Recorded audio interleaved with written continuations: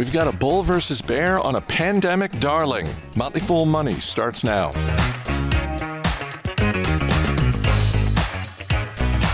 I'm Chris Hill. Joining me, Motley Fool Senior Analyst Jason Moser. Happy Monday. Happy Monday. Happy Monday, except for a few thousand people at Goldman Sachs, because the Wall Street Journal reported this morning that Goldman Sachs is planning to cut 3,200 jobs this week. This amounts to nearly 7% of the overall employee base at Goldman Sachs.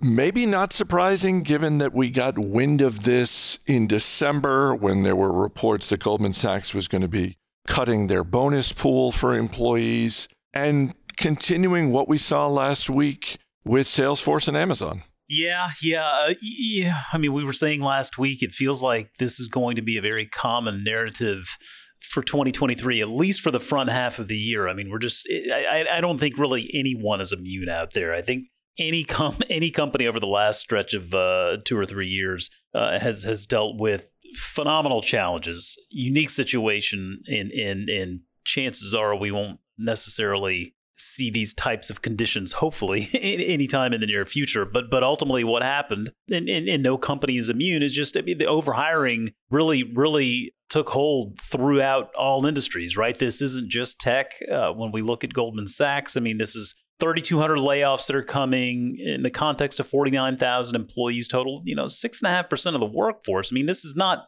insignificant. I mean, it's not 10%, right? It's not 20%, but still, I think this is just going to be an underlying theme for the coming months and quarters, if not really for all of 2023, as we see a lot of businesses really work on trying to right-size their cost structures. And when you look at the growth that Goldman has seen through the years, not only in its workforce, but how that's ultimately resulted in its business, it starts to make a little bit more sense, right? I mean, headcount at Goldman has grown 34% since the end of 2018.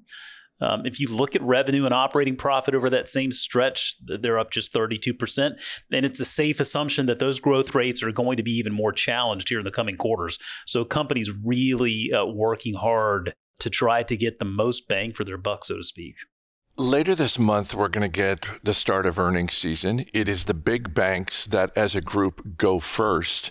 This seems like one of those quarters, Jason, where even if you're someone like me who does not own shares of any of the big banks, probably want to pay more attention to what they're saying on the conference calls, because I have to believe this topic is going to come up for every single one of them.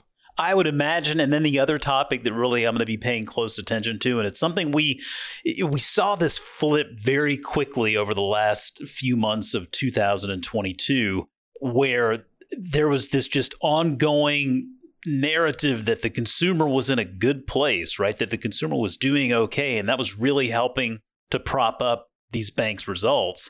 And very quickly that flipped. I mean, around October, middle of October on, we started hearing more and more language about the consumer becoming more and more challenged.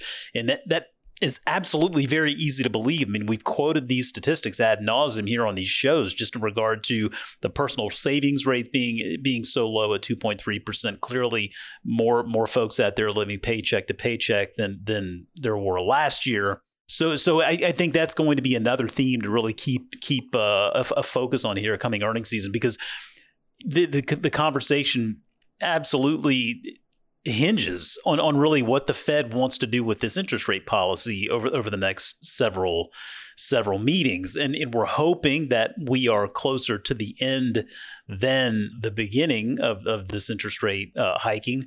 But you just never know, right? I mean, it all really kind of boils down to what inflation is doing. My suspicion, though, is that as we see these companies more and more work on right-sizing their workforces, that, I think, economic conditions just becoming a little bit more difficult. I think we'd start to see that inflation conversation turn a little bit more positive, hopefully towards the back half of the year. That ultimately means that we're working our way through this difficult time. Lululemon lowered its gross margin guidance for the holiday quarter, and shares of Lululemon falling anywhere from 8 to 10% this morning. On the plus side, they did raise revenue guidance for Q4, but What do you make of this? Because part of the backdrop here is we got some guidance from two retailers who, let's just say, they're not as strong in terms of being long-term performers rewarding shareholders as Lululemon, and I'm referring to American Eagle and Abercrombie & Fitch. They were both pretty upbeat for the holidays. What did you make of Lululemon's comments? Yeah, well, very, very different businesses, I would say. I mean, I think you look at Lulu being a more premium offering, and so they're going to focus a little bit more on pricing and not necessarily cutting prices as much as maybe some other value offerings might be able to do. I think you're right there when you look at it from a stock perspective. I mean, and it's been a fascinating story to follow here over the last really probably decade, right? I mean, this was a business that's many years ago was extremely challenged. Founder owner that really was taking the business in a little bit of a questionable direction. They got their house in order though, and it's an investment that's worked out really quite well over the last 5 and 10 years. Stock is up 279% and 318% respectively over those periods, and outperforming the market. So investors have won. But it has been a bit more challenging as of late, though. And I think you look at the margin picture.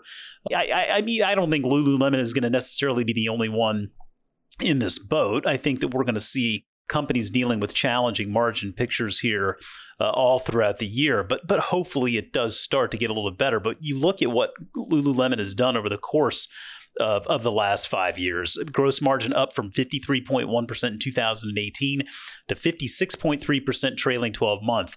And that ultimately has come down to the bottom line in a big way. Net margin up from 9.8% in 2018 to 15.7% trailing 12 month.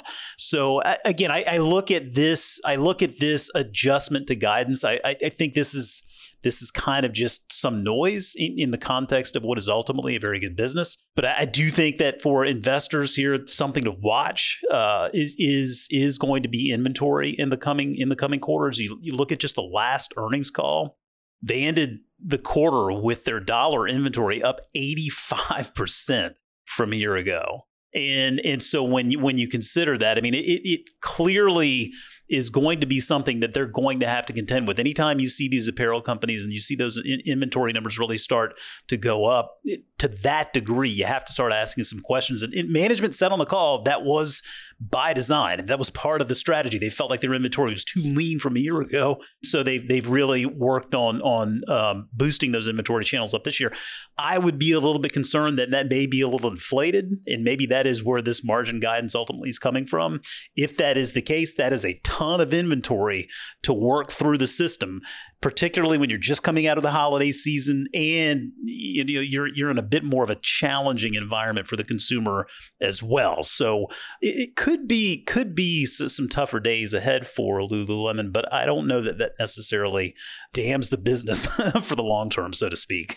Yeah, I was going to say, taking everything you just said, obviously it's going to be more interesting to get their quarterly results when they come out, listen to what they say on the call. They didn't really change their earnings per share guidance. So I get the hit on the margins, but if you're focused on earnings per share, it's basically unmoved from where it was.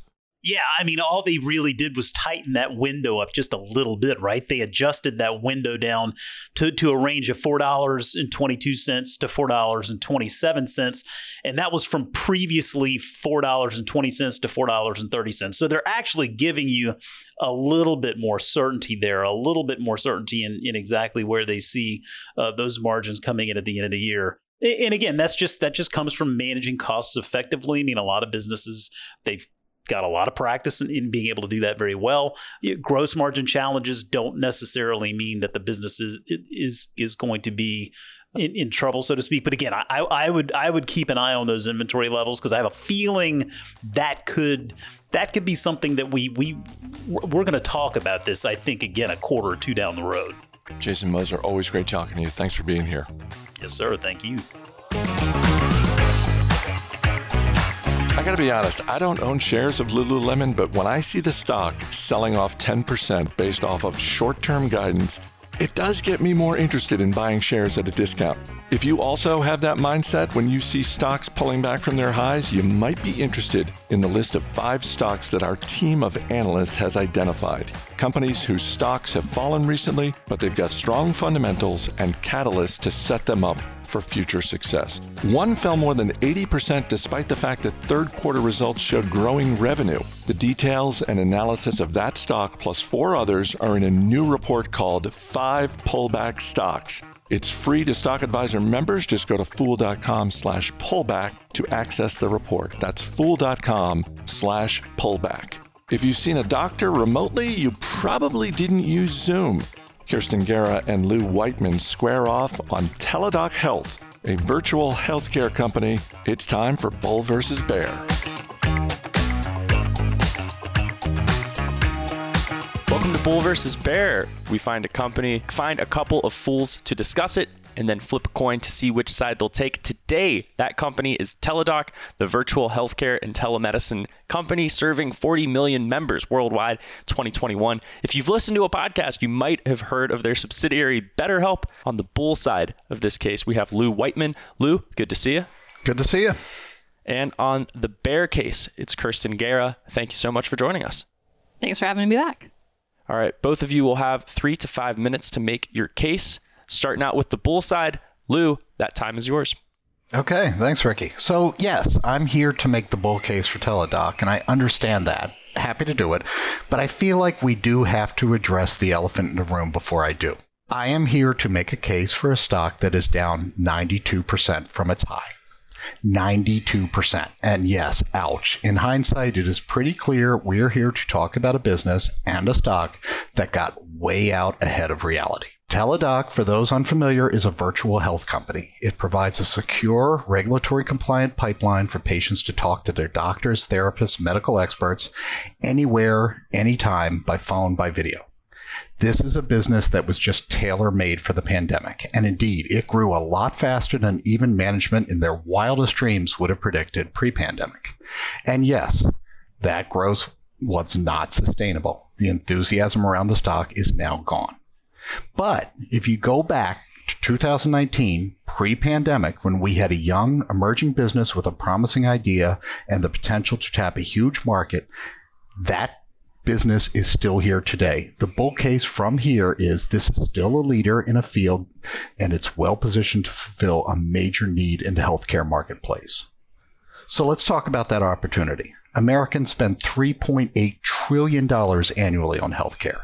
That's more than 17% of our gross domestic product. We are desperately as a nation trying to bring costs under control. Telemedicine needs to be a big part of the answer to that problem.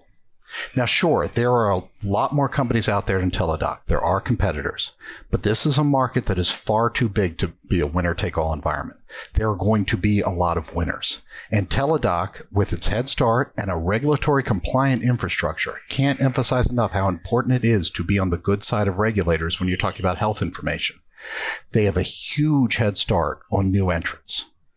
So one of the reasons investors have soured on Teladoc is it did overpay for a huge acquisition. In October 2020, Teladoc bought Livongo for $18 billion. The deal added a portfolio of smart devices and remote care for patients with managing chronic conditions.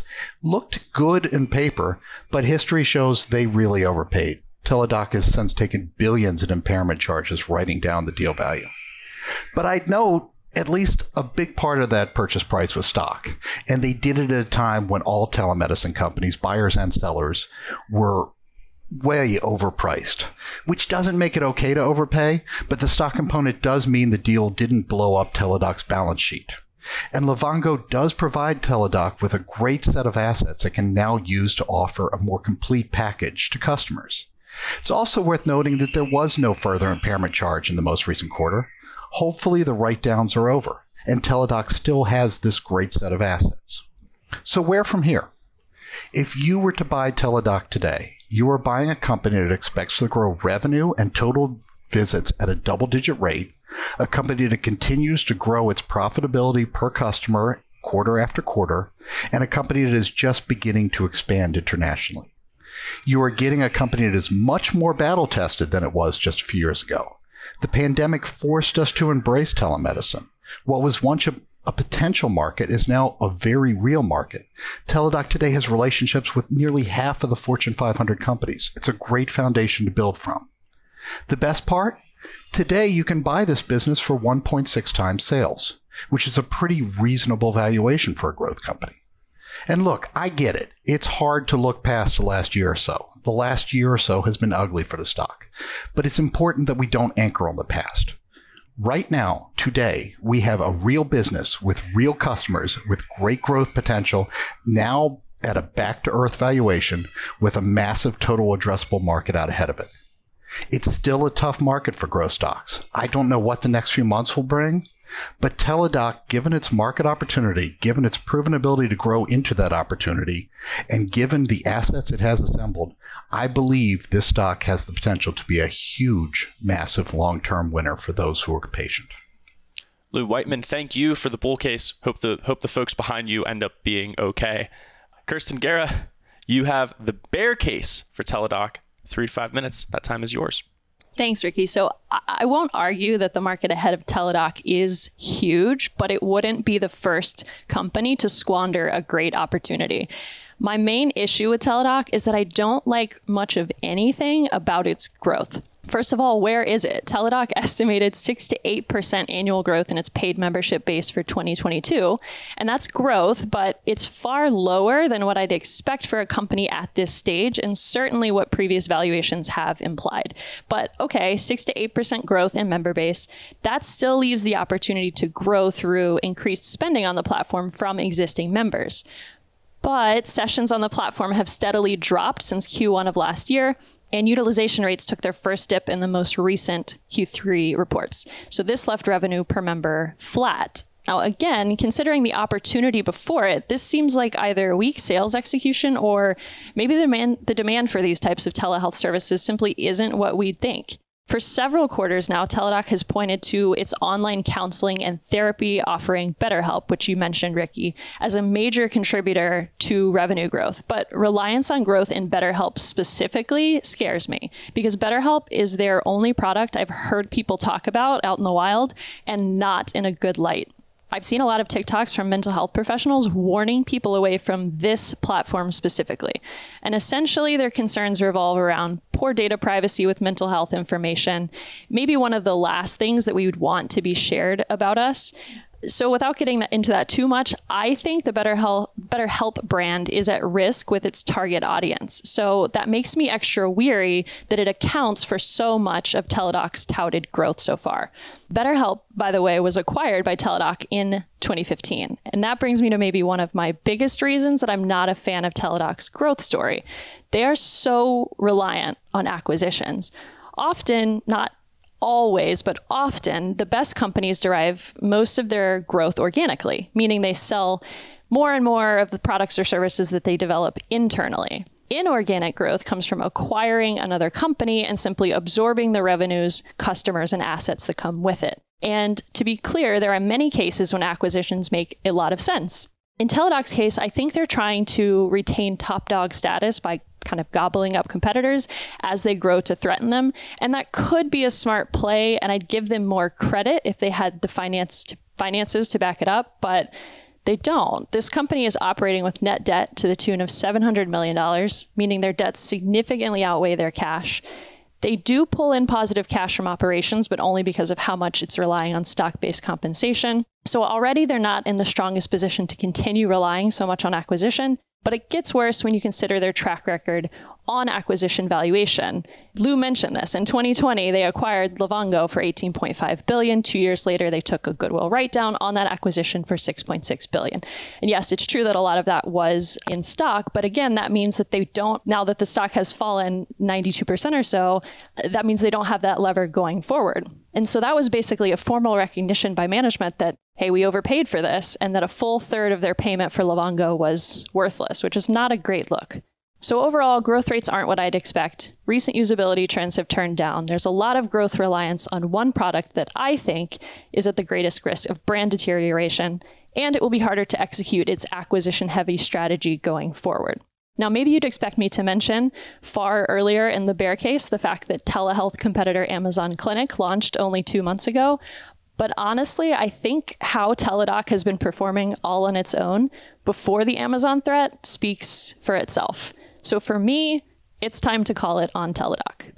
Kirsten Guerra, thank you so much for the bear case. Lou Whiteman, thank you again for the bull case. Hey, you can decide who made the better argument at Motley Fool Money on Twitter. We will have a poll there because today's lucky winner will receive... Today's lucky winner will receive 1 package of medium-grade tongue depressors. Keep your spirits up and your tongue down with a 500-count box. Now with 17% fewer splinters. These tongue depressors can be used to mix medication, worn as a small splint, or with a little creativity, a tongue depressor can transform into a homemade popsicle stick. But wait, there's more. We'll even send you a second box absolutely. Share the love with family, friends, or keep them for yourself. Just pay shipping and handling. This fabulous prize package could be yours if you win Bull versus Bear.